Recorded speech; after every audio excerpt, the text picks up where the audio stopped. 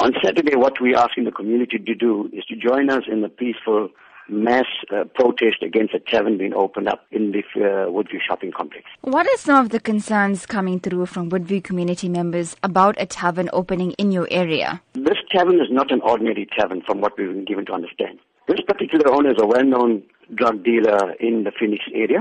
Drugs, prostitution, alcohol and abuse will be taking place.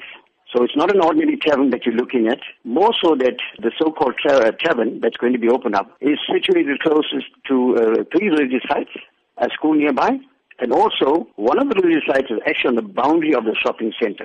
So we want to know how come the liquor board have considered or approved of such a license. What are the concerns coming through about the impact this will have on young teenagers? It is going to destroy our young children. Drugs are currently a no-go quest for us.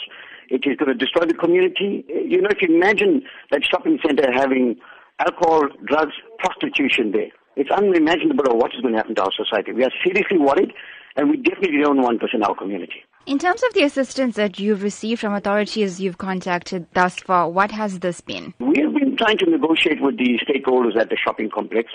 To date, Kabashni, we've had very little joy. In actual fact, the property agents also have given us very little joy in terms of whether this tavern is going to be opened up or not. Yet we have seen members of the liquor board in this shopping complex assisting this so-called tavern owner. So we're asking the liquor board themselves, why are they keeping quiet and not telling us, the community, have we granted the license here or not?